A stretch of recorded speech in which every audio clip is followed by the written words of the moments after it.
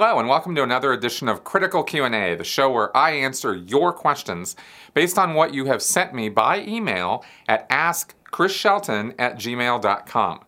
That email address is also in the notes section of the video here on YouTube, so you can refer to that anytime if you want to send me a question. You send me questions, I put them in my question queue, and I just sort of go through and select random or semi-random ones from week to week. Okay, a couple informational points. We put a podcast up this week. I interviewed a man named Marco Visconti, amazing guy. He's still practicing. He's rather a member of and practicing, not actual member, former member, kind of member. Anyway, believer in Thelema and the OTO. Okay, the Ordo Templi Orientis, the Temple of the East. This is a group that L. Ron Hubbard was associated with before he became the king of Dianetics and Scientology. And we go into detail about what Thelema and the OTO and its sex magic practices are all about. And I mean, we really get into it. And I really liked this podcast. This is a topic between the one that I did a couple weeks ago on Madame Blavatsky with Joe Zemhart, who filled us in on some amazing history. And then this one on the OTO, sort of picking up where we left off, really, with Joe. We get into L. Ron Hubbard and the OTO and Aleister Crowley and Jack Parsons and that whole story. So it's almost a two-part couple of podcasts. And anyway, I hope you guys will check those out, because if you want to know what Scientology is really all about, I mean, like, I now actually get it. When I read, I've read over the years how Scientology is a cult and how Scientology comes from occult practices and how it's 100% from, Blavatsky, Crowley, Theosophy. I sort of nibbled at around the edges of this, or read the things that were out there, like Russell Miller's biography of Hubbard, which goes into quite a bit of detail about all this, and that's all we had, or that's all I sort of had about it, but I never connected all the dots historically. And when you see the bigger picture, which once you start getting interested in, cults in general, you want to see the bigger picture of where are all these groups coming from and why, and what's the basis of these belief systems and ideas that these guys dream up. Well, it actually goes back to very specific ideas. Anyway, I just find this stuff fascinating, and I hope you do too. So you can check those out. The other thing I've been sort of polling about this week is the best day and time for me to do a call-in show. And that's something I want to do in addition to the 2 shows a week that I'm stably doing right now, which is the podcast on Saturdays and this Q&A show on Sundays. What I'm thinking about doing, based on survey results so far and the polling that I've seen, is I think we're going to try it on Wednesday nights to start and see what kind of audience, what kind of reception there is to this. Maybe that's a bad idea and I should go right to Saturdays. I'm not 100% sure yet, which is why maybe I'm sort of polling again here to say, well, I could do it Wednesday nights or I could do it Saturdays in the afternoon. I don't want to do it Sundays. There's already too many call-in shows with people I really like who I don't want to try to get into that. So I want to do it on a different day. So I'm thinking Saturdays. So I was thinking of maybe easing it in by starting it on Wednesdays and then maybe moving it to Saturdays, or should I just go straight for Saturdays and move the podcast to Wednesdays? Anyway, just for those of you who care, give me your feedback in the comments.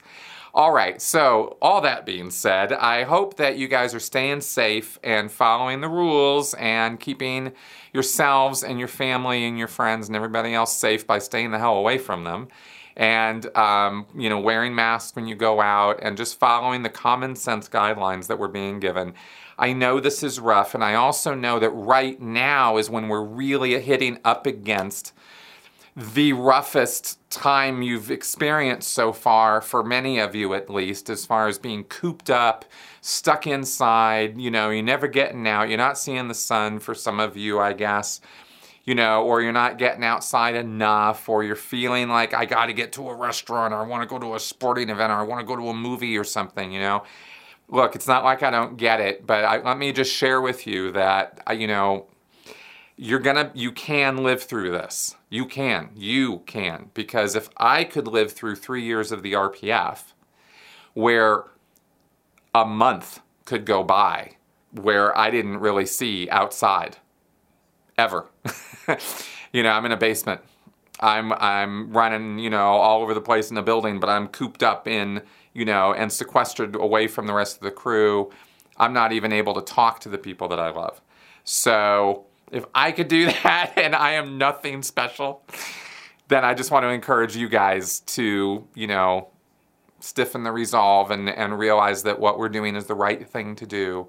And it's tough and it's hard, but it is the right thing to do, so let's just do it. So anyway, I would feel irresponsible if I didn't make some comment like that. So, okay, now let's get to your questions.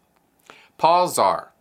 According to the Church of Scientology, their in-house printing facility in Los Angeles, Bridge Publications, can churn out 280,000 books per week, while their dissemination plant can do 130,000 publications per day to 190 nations. The UN says there are 195 countries in the world, so what 5 are spared? But where does all this stuff go? Are the printing presses kept idle, or does it go to some massive pulping plant up at the secret gold base? Also, a sneaky quickie, group processing. Have you got a floor? Repeat 16 times. Have you got a finger? Repeat 20 times. What nonsense is all that? All right, the thing about David Miscavige is he loves bragging about physical things. Square footage, how many chairs are in course rooms, how many, windows are on the doors. I mean, he'll brag about anything when it comes to physical stuff because he hates people. So when they promote Bridge Publications or New Era Publications in Europe, which is the sister organization, these printing facilities, they talk about how many pieces of stuff that can be produced if everything was running at maximum capacity with maximum efficiency. I've worked at Bridge Publications, and I know that you can only maintain that sort of stuff for so long, and there's no necessity to do so. They have stocks that are kept at minimum levels. I think this is a fairly industry standard thing, that you have set levels for your inventory. Scientology does the same, and they have a huge section of their warehouse is just shelves and shelves and racks of, CDs and the books that they produce and the pamphlets and all the stuff that they produce. Just boxes and boxes and crates of it are all there on the shelves waiting to be ordered. And it's all sort of print on demand. So we can, when I worked there, we could print 100 books in a run, or we could print 1,000 books or 10,000 books. I mean, it was really just a matter of, changing the volume of the order. The motions we all went through were exactly the same. So the machine is there that can produce an impressive amount of books and CDs, or, with lectures on them.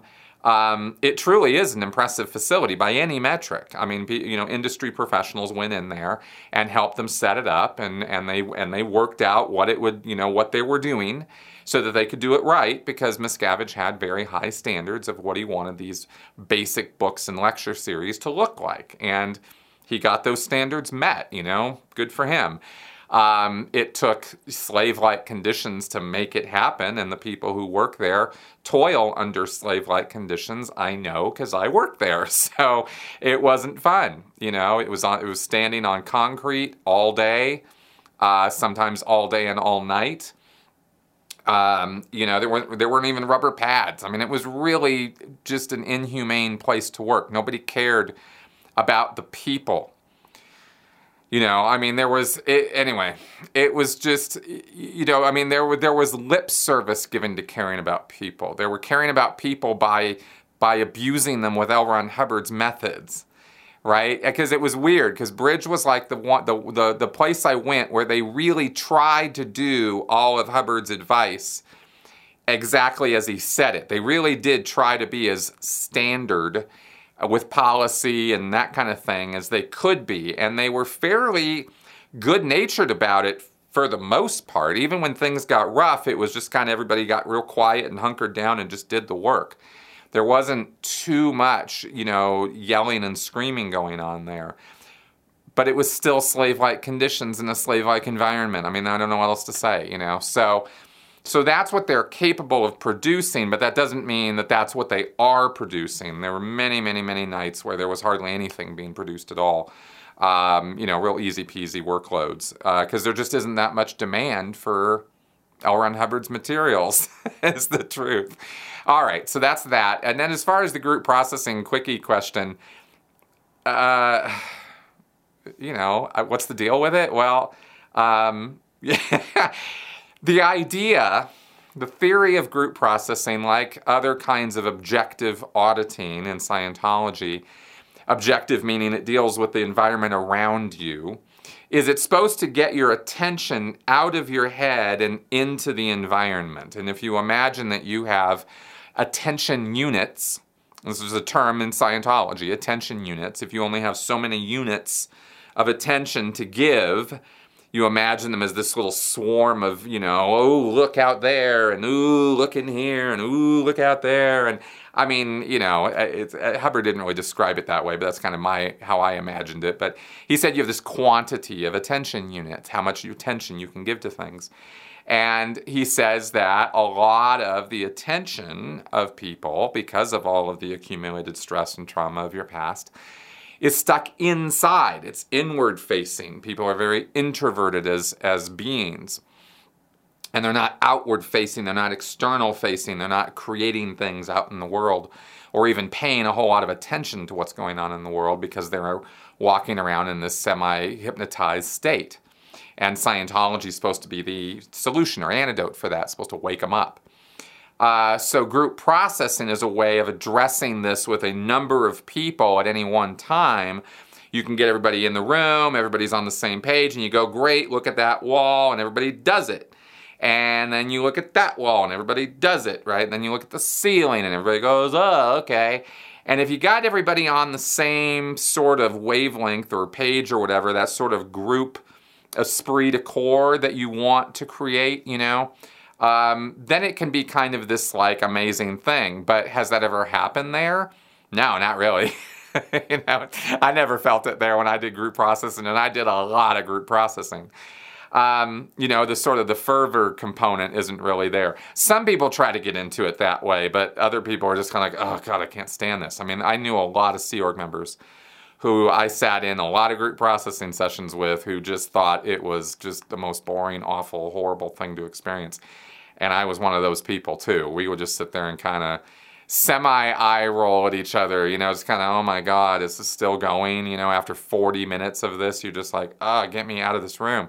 But you can't just stand up and walk out, so you're stuck there, you know. So group processing is just torturous, awful. But the theory of what it's supposed to do is what I just explained to you, and that's why Scientologists put up with it and try to get something out of it. Nick C. The Sea Org, if I understand correctly, has a system of ranks modeled after the U.S. Navy. In the real-world armed forces, higher rank usually carries certain privileges. For example, commissioned officers may have a separate dining room with better food.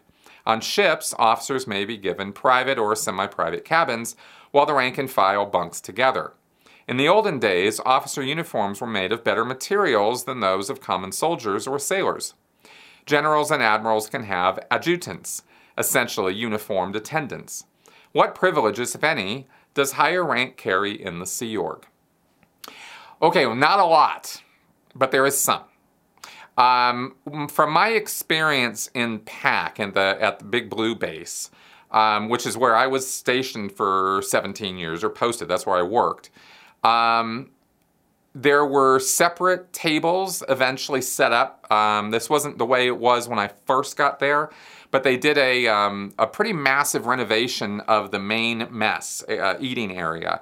They, you know, kind of put linoleum floor down and had these nice wooden tables made, or nicer round wooden tables with, you know, on stands that you could easily set up and break down. And we did a lot of those setting up and breaking down when I was on the RPF. I got to learn how to carry those tables by myself. But when they were first in the renovation, it seemed kind of cool. So we get this nice dining area with a nicer, you know, facility and stuff. And the officers then had their own section that they could sit in. But then they actually set up an officers' mess, and that was where the commanding officers and maybe their spouses and their crew would sit. There was a CMO mess, kind of its own thing, but that was also where the captains would go. So there was like that. That became like the executive dining room. I think originally it was a CMO only, and then it became like the base executives were over there. And then RTC has its own dining room, completely separate from everybody else. I think INCOM, the computer guys, which is also a high-level sub-organization in the church, I think they also ate in the RTC dining room. Because I think, theoretically, INCOM, the computer subgroup, and RTC are sort of parallel organizations. But, of course, practically that doesn't really work out that way. Anyway, separate mess. Okay, that's great. There was no change in prices and the canteen, the crew canteen. There wasn't any change or difference in the quality or content of the meals. For the officers, for the executives and the crew, they got the same food, but the executives would get it in a much nicer setting and might get, accoutrements like more salt or seasoning and stuff like that might be provided for them. Better desserts, or the fact that they would get dessert, that they would, have a quantity where everybody wasn't like, like they would do in the main mess, right? It became like sort of Lord of the Flies when the cake came out, if we ever had anything like that, which was not often. Ice cream, that's right. It was ice cream on Thursdays or Friday nights or something. So, so things got a little rough and tumble over in the main mess where they wouldn't get that way for the executives. Otherwise, it was really just a matter of rank was something in the Sea Org that was used as an additional bludgeon point. It was an additional way to make you guilty for not having done enough or not doing enough or not dealing with your juniors in an appropriate manner to get them to get their stats up. And what kind of officer are you anyway, right? Like, what is this? And it would be featured as a criticism in reports that would be written about you. He's it wouldn't even have to be an officer. You could be a petty officer and have this kind of crap run on you too. Supposedly a chief petty officer, but he can't even get his junior to comply with the simplest of orders. This kind of thing would be even put in writing against you. So it was, I want to say a two-edged sword, but I really feel it's more like there's a great big blade on this side, which is the con of it, and then there's a little tiny, sort of blade on the other side. It's kind of like, well, I get to cut some grapes with it, like it's not really like that great of a wonderful thing to have increased rank in the Sea Org. It doesn't get you more pay either. It's really just sort of a status thing, and that really only applies on Sea Org Day, where everybody gets into their uniform, where you can see quite clearly what their rank is. I mean, they have some rank stuff now that they're using, these little pins, neck pins or lapel pins, but they're not really the same as when you're wearing the full Class A with the braid and the gold and the, what do they call it, the egg salad or whatever, all the stuff on the hat and all that. So that's where the pomp and circumstance of the Sea Org exists, is kind of one day out of the year for Sea Org Day, and that's where the officers really kind of shine. Otherwise, it's really no big deal. Michael Blau. Hi, Chris. I've got a subject that might make an interesting clip. The life of a student in the academy. It's a subject that seems to have been forgotten. At least I don't remember ever hearing you mention it. I think your non-Scientologist subscribers would be interested in your discussion of this subject. The day-to-day life of a student and the craziness of studying with management by statistics. Keeping track of definitions, not just words, cleared, and how many self-originated demos you do, 5 points each, I believe.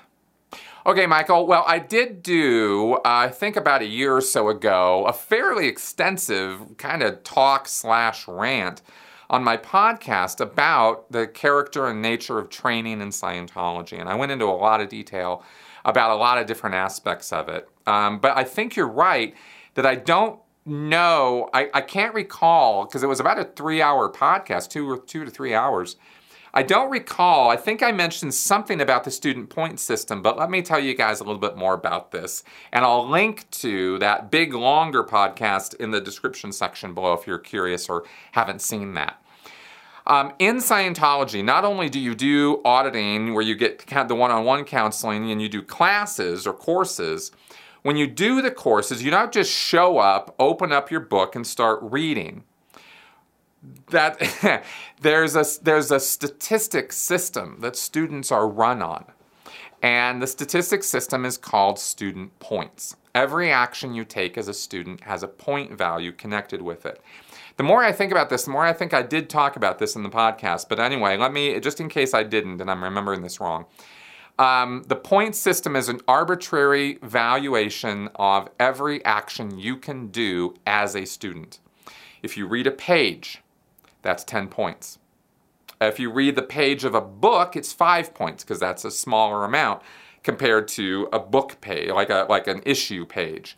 So 10 points for an issue, 5 points for a book page. Every single page, every time you turn the page, you do a little hash mark on a scrap piece of paper or something because you get indoctrinated into the system where there's actually an issue posted on the notice board, and there are graphs for every single student. A piece of graph paper with the dates along the bottom of each day that you study and the amount of student points that you made for that period. Actually, there are 2 numbers that are kept. It's the total student points are kept for the day, and then the average student points per hour. Because if you studied for 8 hours, you're clearly going to have a lot of student points. Whereas if you study for 2 hours, you're not. So it'll crash and it'll look like you didn't produce as much from one day to the next. But if the average is actually going up, then you actually are an upstat student because you're doing more per hour than you were the day before. These are how these points are sort of watched or monitored. And the students keep track of not just pages read, but actual number of definitions that are cleared when you look up a word. You don't just count the word. The word could have 10 definitions, and you have to go through every one of those definitions. Each one is 3 points. So you, again, are keeping hashtags of, not hashtags, sorry, the little hash marks of how many definitions you're clearing. How many little demonstrations you do with the little demo kits. How many clay demonstrations you do, because those are worth more. The little demos, I think, were worth 5 points or 7 points. Clay demos are worth 50 points per section or part. So, you could get big points by doing, if you spent all day on the clay table, you could get yourself a lot of student points fairly easily. Also, when you do drills, there's lots and lots of points for that. So much so that in Scientology history, it was true many, many times, especially this was a big thing in the 70s, where you could do those TRs, the communications drills. You could just be assigned to do them because you were making like 150 points an hour plus like 300, 400, 500 points bonus for completing each TR. So the supervisors would get a little TR hungry, right? Because they'd want to get more student points because the supervisor is adding up everybody's student points, and that's his statistic. One of his key ones. He's got 2, student points and student completions. Every major course gets 2 points, every minor course gets 1 point. So the emphasis is on major course completions, lots of student points. But the supervisors used to just pull people off of their courses entirely and make them do an hour or 2 of TRs just because they wanted the student points to go up. It was straight up stat push. No other reason for these guys to be doing that. And supervisors would do all kinds of crazy things over the years. And I was a supervisor for many years. And I did a lot of crazy, stupid stuff trying to finagle how to get more student points. It was all about the points and all about the completions. And for example, we had the week would end on Thursdays at 2 o'clock in the afternoon. That was the end of the week. So you had it from Thursday to 2 o'clock to Thursday at 2 o'clock. That was your statistical period. And so Wednesday night was crunch time. It was the time before Thursday morning. and many, many, many sleepless Wednesday nights, staying up sometimes all night long, getting a student through a course because they were in there pitching to win the birthday game, and I was revving them up, and I had to do a whole sales job on them to get them to come in and do that so that we could get our statistics for Thursday at 2. No other reason than that, just a dot on a wall. That was how important that was, that I lose a night's sleep, this poor schlep lose a night's sleep. He paid for the course, and I'm keeping him up all night so he can learn, right? And I can get my student points and I can get my completion statistics. So this is kind of the culture of Scientology. Being even a public Scientologist, you can't get away from all the statistics. It's everywhere. It infects everything. So anyway, that's a little rundown on that. Dana Sherrill, I've been watching your podcast since the beginning when you were filming in front of your apartment complex. Your podcast has changed a lot, from all Scientology to a diverse lineup with different topics, interviews, current events, psychology and cult experts, etc. Can you share how you feel your growth as a person has influenced the direction of your podcasting?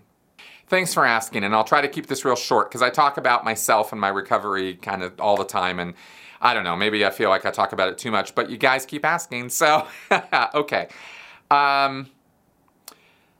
My podcast, my channel has definitely reflected my changing attitudes and ideas about Scientology, about belief in general, belief systems, how we think, how we operate, why we think the way we do, critical thinking, what it's all about, what it's important about it and what isn't, what should we stress about it. This is all changed and evolved over the years. And I've said from the beginning, I've been good to say, look, the channel is not about my stuck positions where I'm just going to sit on a bar stool or stand on a soapbox and tell you everything that you should think about things. I'm just here to inform, maybe agitate a little bit, but mainly try to educate through example and through maybe sometimes going down rabbit holes and pursuing silly ideas only to come through the other side and go, okay, well, that was a little silly. Let's carry on. And I think as the years have gone on, I've become more comfortable with that process. And I don't talk about it as much, at least I hope I don't talk about it as much as I used to.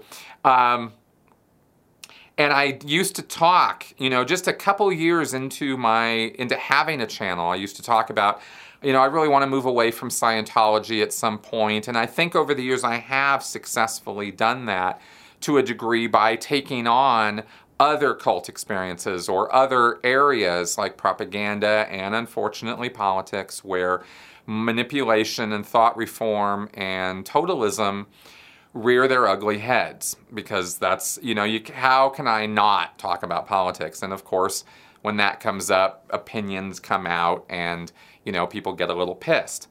Well, I don't know how to talk about it otherwise. But anyway, I think my willingness and openness about that stuff has changed over the years. I have felt like I am becoming a more honest, open person. And I know a lot of people wouldn't particularly look at me 6-7 years ago and go, well, he's not being open and honest. I mean, how comfortable I am in my own skin about it. There we go. That's the phrase I've been looking for this whole time. So there you go. That's how I have changed, and I think that's how my channel has evolved. And you guys have been along for the ride, some of you the whole time. And of course, I've had long-term supporters on Patreon and new supporters on Patreon even this last week. Thanks, guys, who signed up. I should do some more, shout outs. And it's been, it's been great for that to happen, and for the direction to wander a little bit, and for me to wonder out loud, should I try this? Should I try that? Well, what about this? And having the little bit of freedom of movement to move beyond the little niche that is Scientology. Over time, the importance of Scientology in my life has become very negligible. It very much does not, it's not renting space in my head anymore.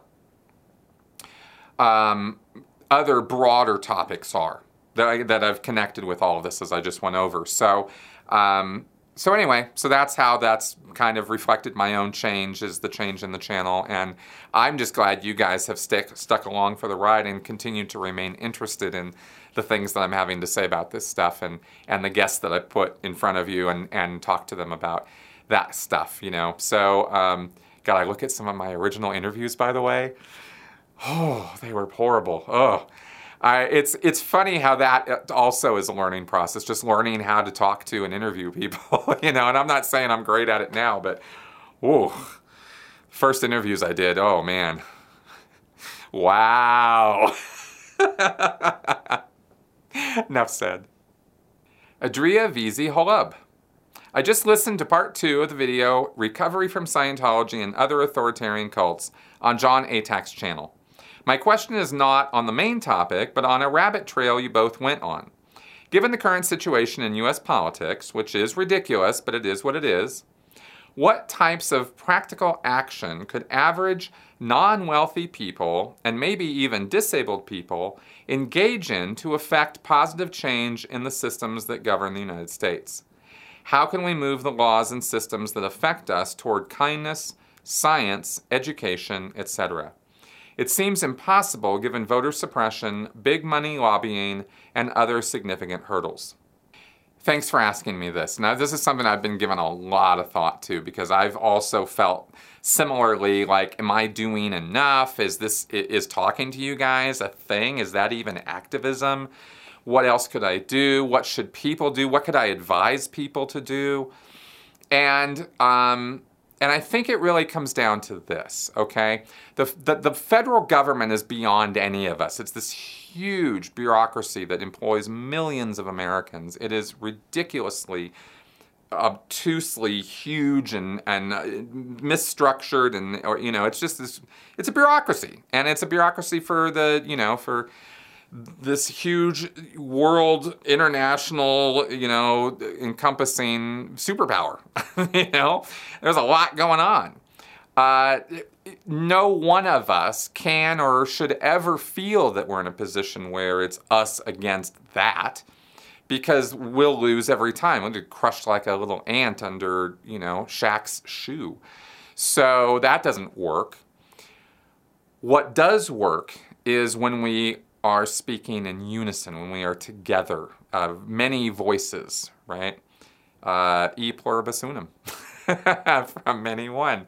That's what, you know, kind of built this country. And that principle is that together we are stronger than divided. And so when it comes to advice I can give to anybody out there who wants to get more involved in changing things, there's 2 things that I have to say on that. One, if you're really serious about implementing change at any level, for any reason, it's commitment. It's not a part-time activity. It's not something that you do sort of.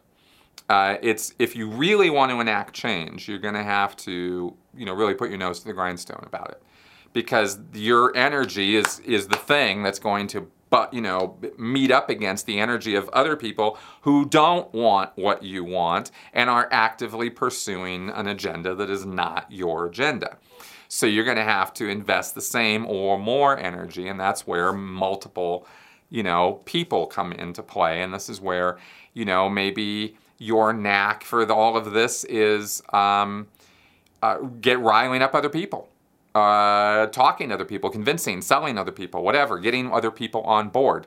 Or maybe your thing is you're in the back room and you work on stuffing envelopes or something. Obviously, I'm sitting here talking about volunteering, about stepping up, about doing something with a group that probably already exists, finding your group, and just joining up and getting involved somehow. And it doesn't mean, you know, when I say full-time, I don't mean like you have to sacrifice everything and your whole life goes into it. But I mean, you've got to be committed. It can't be 10 minutes a week. That's not going to get anything done. So stepping up, joining a group, of some kind is probably the most effective thing you as an individual could do.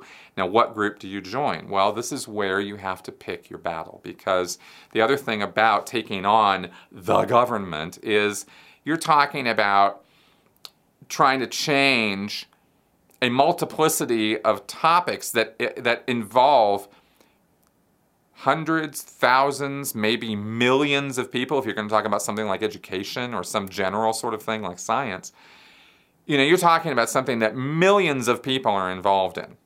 Your tiny little voice is really just a drop in the ocean. So again, you want to get your voice on board with the cause that you're most passionate about, that you care the most about. You got to pick your battles, because you can't disperse across lots and lots and lots of things and expect to be effective at any of them.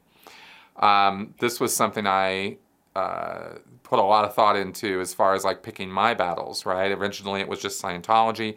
Now it's broadened into, destructive cults in general, manipulation, propaganda. I think that's my real enemy as far as I'm concerned, is harmful or abusive or unknowing manipulation of people. I really have a thing on that. So that's kind of my niche, right? It's still pretty niche.